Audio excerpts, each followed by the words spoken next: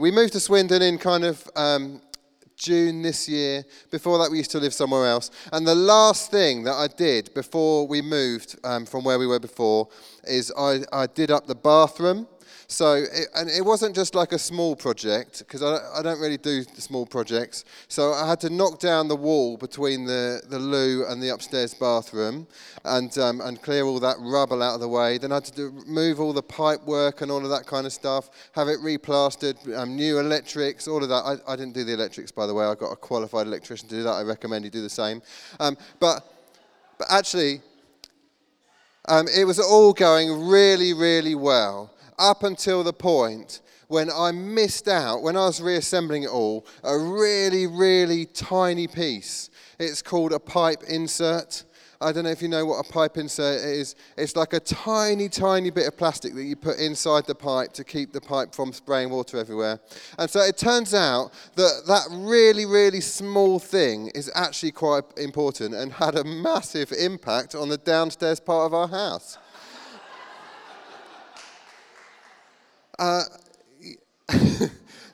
It was fine though, because I just kind of covered it up with paint and then we just left it.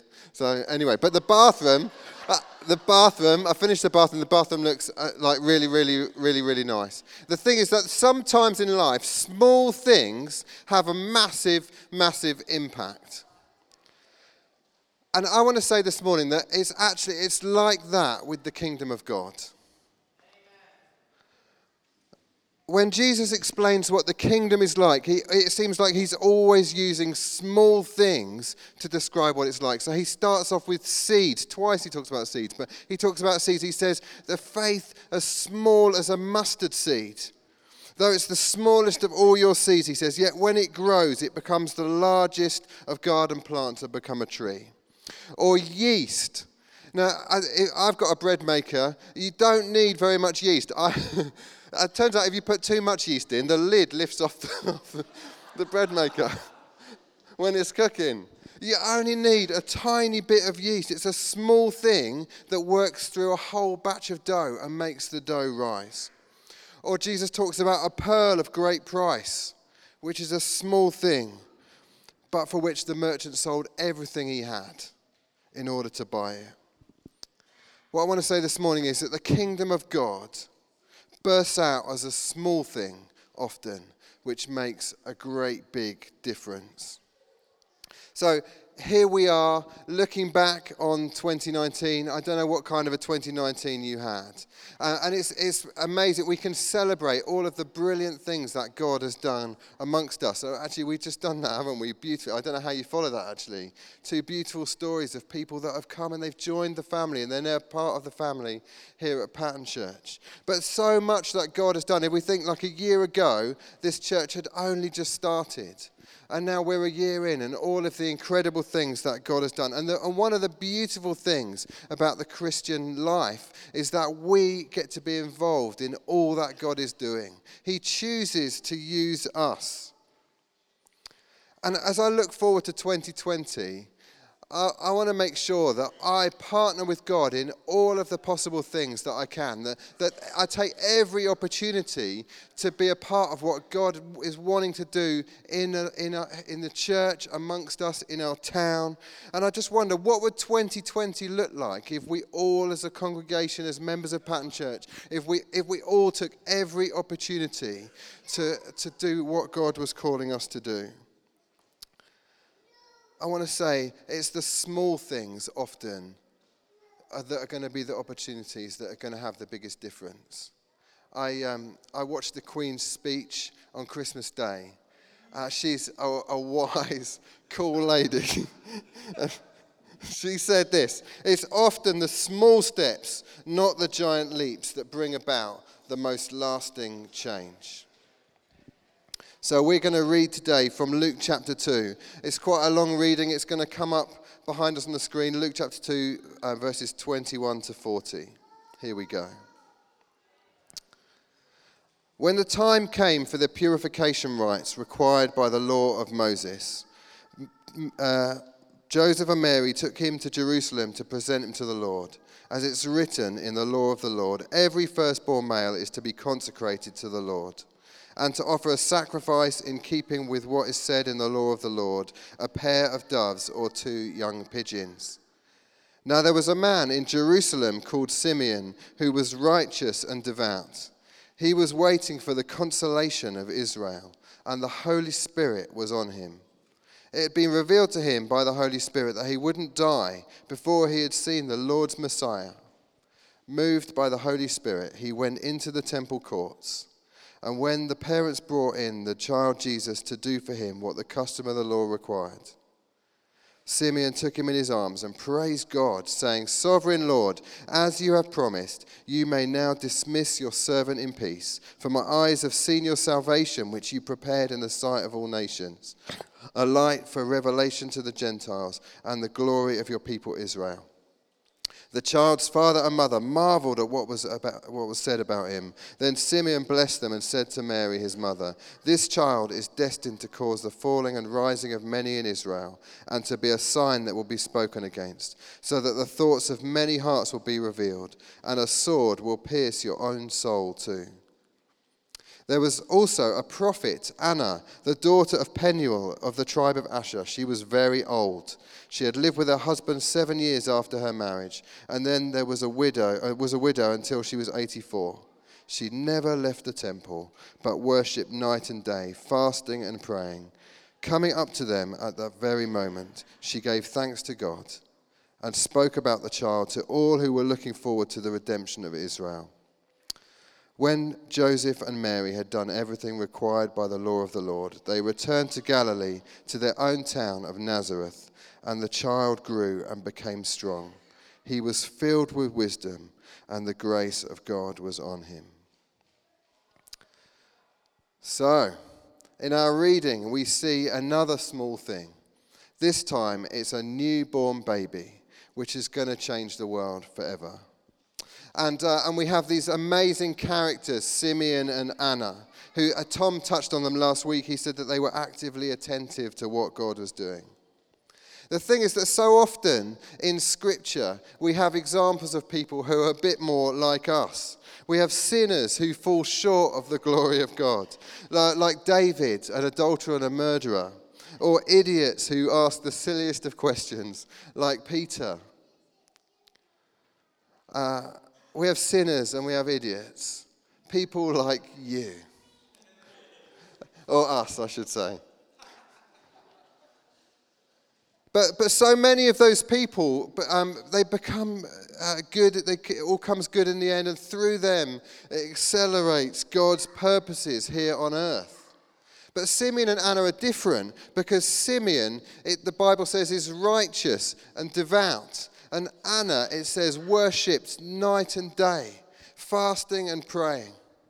So these are two people. They're very rare in the Bible as examples of people who actually are doing all the right things. And so we should give them some kind of a special attention. And on the same day, they both met Jesus as a really small baby. It's likely that they met loads of babies all the time. But this baby was different. This baby was different. Simeon, he'd been waiting, it says, for the consolation of Israel. In other words, he was waiting for the comfort that the Messiah would bring. Through this baby, Simeon worked out, would come salvation, would come revelation, would come the glory of God. And he'd been waiting his whole life. And as a result of seeing this tiny baby, actually that was going to be the end of his life.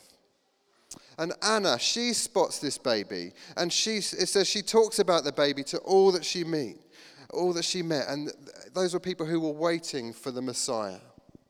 So Simeon and Anna had seen a tiny, tiny baby and recognized that this small thing was going to make a big difference, because small things make a difference in the kingdom of God. The thing is, I think that small things can be really, really hard to spot. As anyone who's been building anything in Lego over the holidays can attest. How on earth did Simeon and Anna spot that this baby was any different to any of the others? It's a needle in a haystack searching for something this small amongst all of the others. because they spotted that this baby was a Messiah. And anybody who knew anything about Messiahs knew that they were warrior kings. They weren't tiny babies. This wasn't even any baby. This was a poor baby. It says that that Mary and Joseph took 2 birds to sacrifice. And actually that was a pauper's offering. So this was a poor baby, didn't look like a warrior king. And I tried to work out, do some basic maths. My background is maths, so I was trying to work this out, right? There were, estimates vary wildly, but let's say there were 100,000 people living in Jerusalem at that time. And if you take a birth rate of about 35 babies per 1,000 population, are you with me? You with me? A birth rate which is a kind of pre-modern times kind of a birth rate. That would have meant that there were 3,500 babies being born in Jerusalem every year. And a whole bunch of those would have been taken to the temple. So Simeon and Anna potentially could have seen thousands and thousands of babies. What extraordinary odds it was that they managed to spot the one baby who was going to be the hinge of history, who was going to transform lives backwards and forwards in time. How on earth did they spot? What incredible odds. But I don't know about you. Sometimes it's the most incredible odds that God seems to favor. And the truth is that Simeon and Anna, they could have missed out. They could have been doing something else that day. I think that God's purposes would still have come to fruition. Jesus, who was fully man and fully God, would have found a way of saving us, regardless of whether Simeon and Anna had played their part. But the result of them playing their part in the story is that 2,000 years later, we still know who Simeon and Anna are, and we still celebrate them as being faithful followers of God. And I wonder if we can follow Simeon and Anna's example, we can be part of God's story of redemption too. And it's got nothing to do with our skills or our knowledge or our usefulness in any way. It's not about what we bring to the table. It's because God loves us and he loves doing stuff with us. And he loves it when we live our best lives in partnership with him. What an adventure it is living out our faith. So I wonder how it is that Simeon and Anna spot this small baby is going to make a huge difference. And I think it's 2 things. I think that the example of Simeon and Anna is of posture and of patience. They both have this posture of worship and praise. Simeon, it seems to me, is leaning in to the Holy Spirit and listening to the Holy Spirit and wants to be guided by him. In verse 25, it says, the Holy Spirit was on him. In verse 26, the next verse, it says, revealed to him by the Holy Spirit that he wasn't going to die until he'd seen the Messiah. And then in verse 27, the next verse, it says that moved by the Spirit, he came to the temple that day. It's like he was propelled out of his front door because he was so close to the Holy Spirit. The Holy Spirit could speak to him so clearly. And wouldn't it be brilliant if in 2,000 years' time people were writing things about me that said, moved by the Spirit, Paul left his house that day and, went to the shops and saw a bloke with a walking stick and prayed for him and he was healed? Or wouldn't it be great if people were writing about me that moved by the Spirit, Paul, spoke to his neighbor about the Lord Jesus, and through that a whole nation was transformed, or something like that. I mean, who knows what can happen if we are moved by the Spirit, if we listen to the Holy Spirit. So he was moved by the Spirit, and then it says that he held the baby Jesus and he praised God.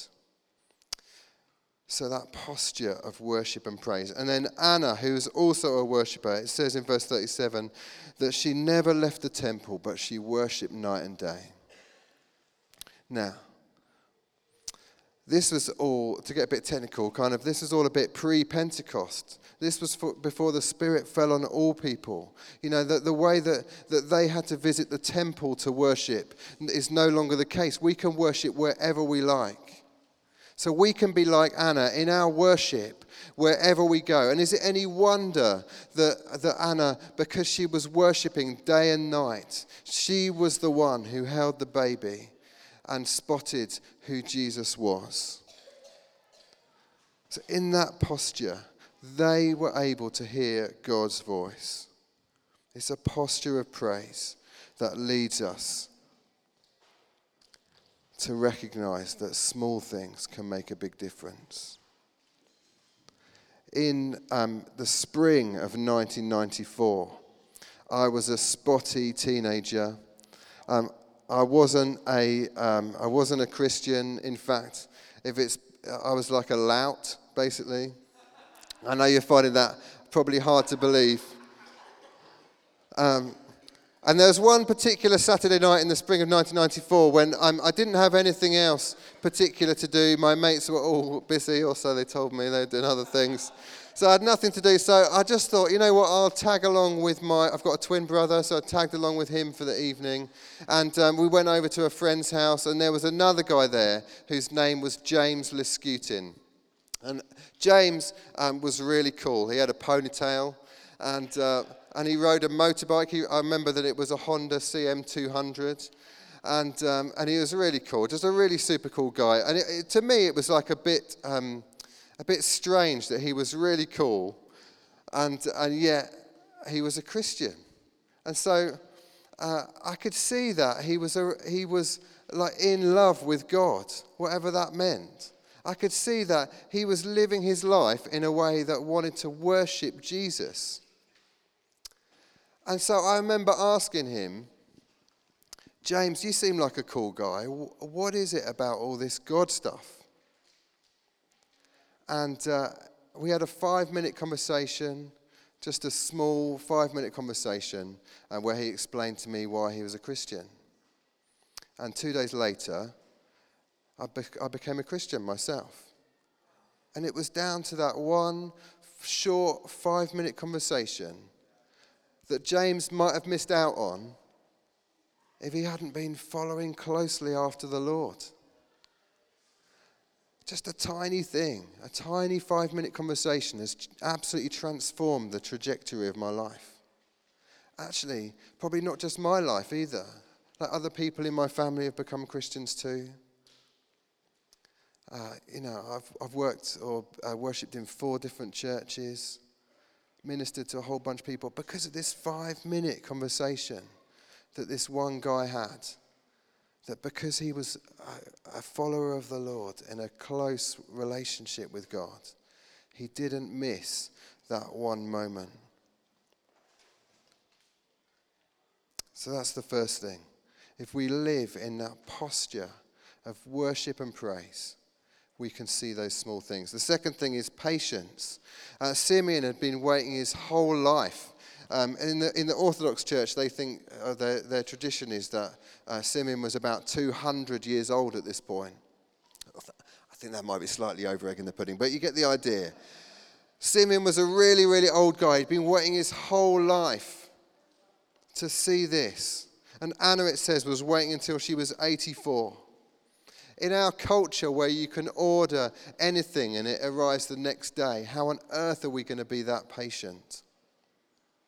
How easy would it be for you or me to wait for that long to see the fruition of all that we've been waiting for? I remember just before Christmas, I was going to order something on Amazon, and it said it was going to take 2 days to arrive. And I was like, no, that's too long. It's ridiculous. What are they going to do with the other day? And then I remembered that when I was a kid, you had to mail order stuff, and it always said on the bottom, please allow 28 days for delivery. And it always took the whole 28 days, didn't it? There's about 4 people who used to do mail order stuff. I think we're becoming less patient. And this is a call to us to live in a way that is more patient. That if we live in a posture of praise and worship and closeness with Jesus, We're going to spot those things, but sometimes we just need to wait. And waiting well is something that we need to be good at. I'm rubbish with patience. There have been times in my life when I've been really waiting on a promise of God. And I've been saying to God, I've learned patience now, God. Can I learn something else now? But the Bible is full of stories of people who wait for really long times, but they don't miss the things that they've been waiting for. David is anointed as a king, but he waits for 15 years before he actually becomes the king. Joseph has a dream, and he waits 14 or 15 years for that thing to come to fruition. Jesus waits 30 years before he starts his ministry. And that's why Simeon and Anna are a brilliant example to us this morning. They wait patiently. They worship. They posture themselves towards God so that they don't miss out on playing their part in the story of the redemption of the world. So I wonder what it is that God has for us in 2020. Just imagine if we caught sight of all those small things that God was inviting us into. What might become of our family here at Patton Church? What ways might the kingdom break out all over Swindon, all over the nation? I'd love to see the kingdom of God break out in North Swindon where I live with my neighbours. Wouldn't it be great to spot all of those tiny things that make a big difference? So come on, guys. As we tip into 2020, let's keep our posture towards God of worship and praise. Let's be moved by the Spirit. Let's lean in to those small, small things. What things do you think it might be that God's got for you?